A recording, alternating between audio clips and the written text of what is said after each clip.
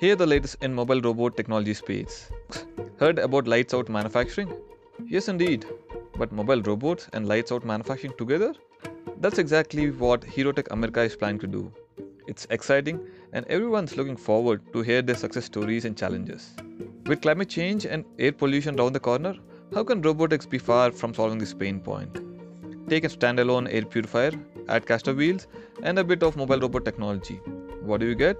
An air purification robot which roams around your house to ensure the air is in its purest form. Well, this is just one of the innovative products launched at Viva Technology Conference in Europe. It said, partners in crime or partners in growth.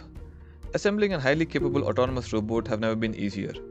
Inching towards solving this, Lord Corporation and Clearpath Robotics have just joined hands to launch the state-of-art inertial sensors.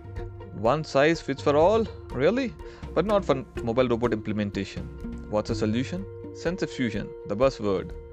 This includes LiDARs, vision, inertial measurement units, as well as a new category of microlocation products.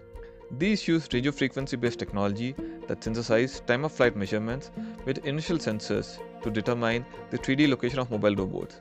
For more on this topic, check out our boy Raghav Gupta of Humatics, talking about autonomous mobile robots, and can SIG be not spoken of?